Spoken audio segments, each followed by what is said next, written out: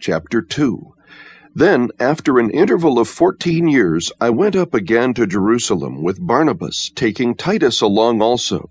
It was because of a revelation that I went up, and I submitted to them the gospel which I preach among the Gentiles.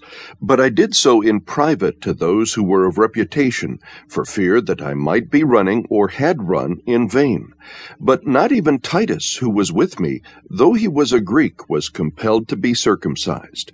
But it was because of the false brethren secretly brought in, who had sneaked in to spy out our liberty which we have in Christ Jesus, in order to bring us into bondage. But we did not yield in subjection to them for even an hour, so that the truth of the gospel would remain with you. But from those who were of high reputation, what they were makes no difference to me, God shows no partiality. Well, those who were of reputation contributed nothing to me. But on the contrary, seeing that I had been entrusted with the gospel to the uncircumcised, just as Peter had been to the circumcised, for he who effectually worked for Peter in his apostleship to the circumcised, effectually worked for me also to the Gentiles.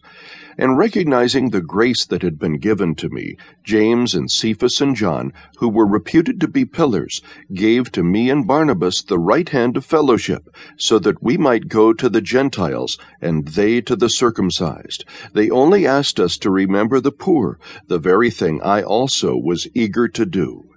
But when Cephas came to Antioch, I opposed him to his face because he stood condemned. For prior to the coming of certain men from James, he used to eat with the Gentiles. But when they came, he began to withdraw and hold himself aloof, fearing the party of the circumcision.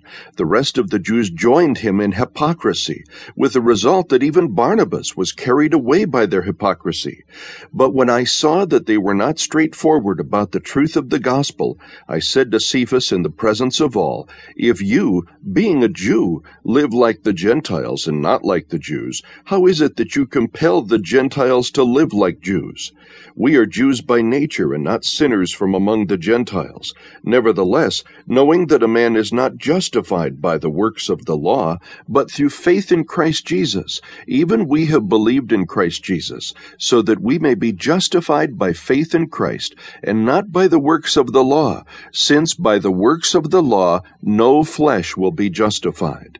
But if, while seeking to be justified in Christ, we ourselves have also been found sinners, is Christ then a minister of sin? May it never be. For if I rebuild what I have once destroyed, I prove myself to be a transgressor. For through the law I died to the law, so that I might live to God.